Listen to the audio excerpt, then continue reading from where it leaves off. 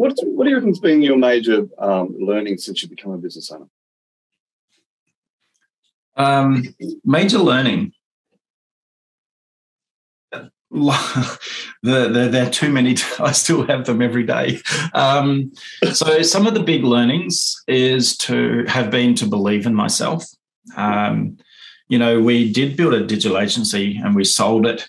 And I invested a lot of that cash into other people's businesses, and that cash just disappeared as those businesses disappeared.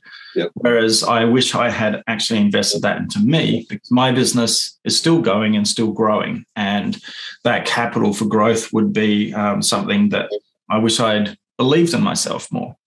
Other things, obviously people and culture, that is, I think, something that's hugely important in any business.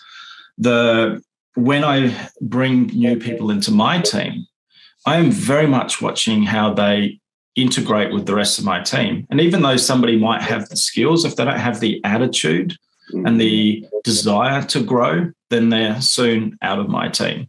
And the ways in which that pays me back is that I have a extremely motivated, extremely loyal team, and we're growing, and that's attracting more people into the business as well. So people obviously is a big part of it.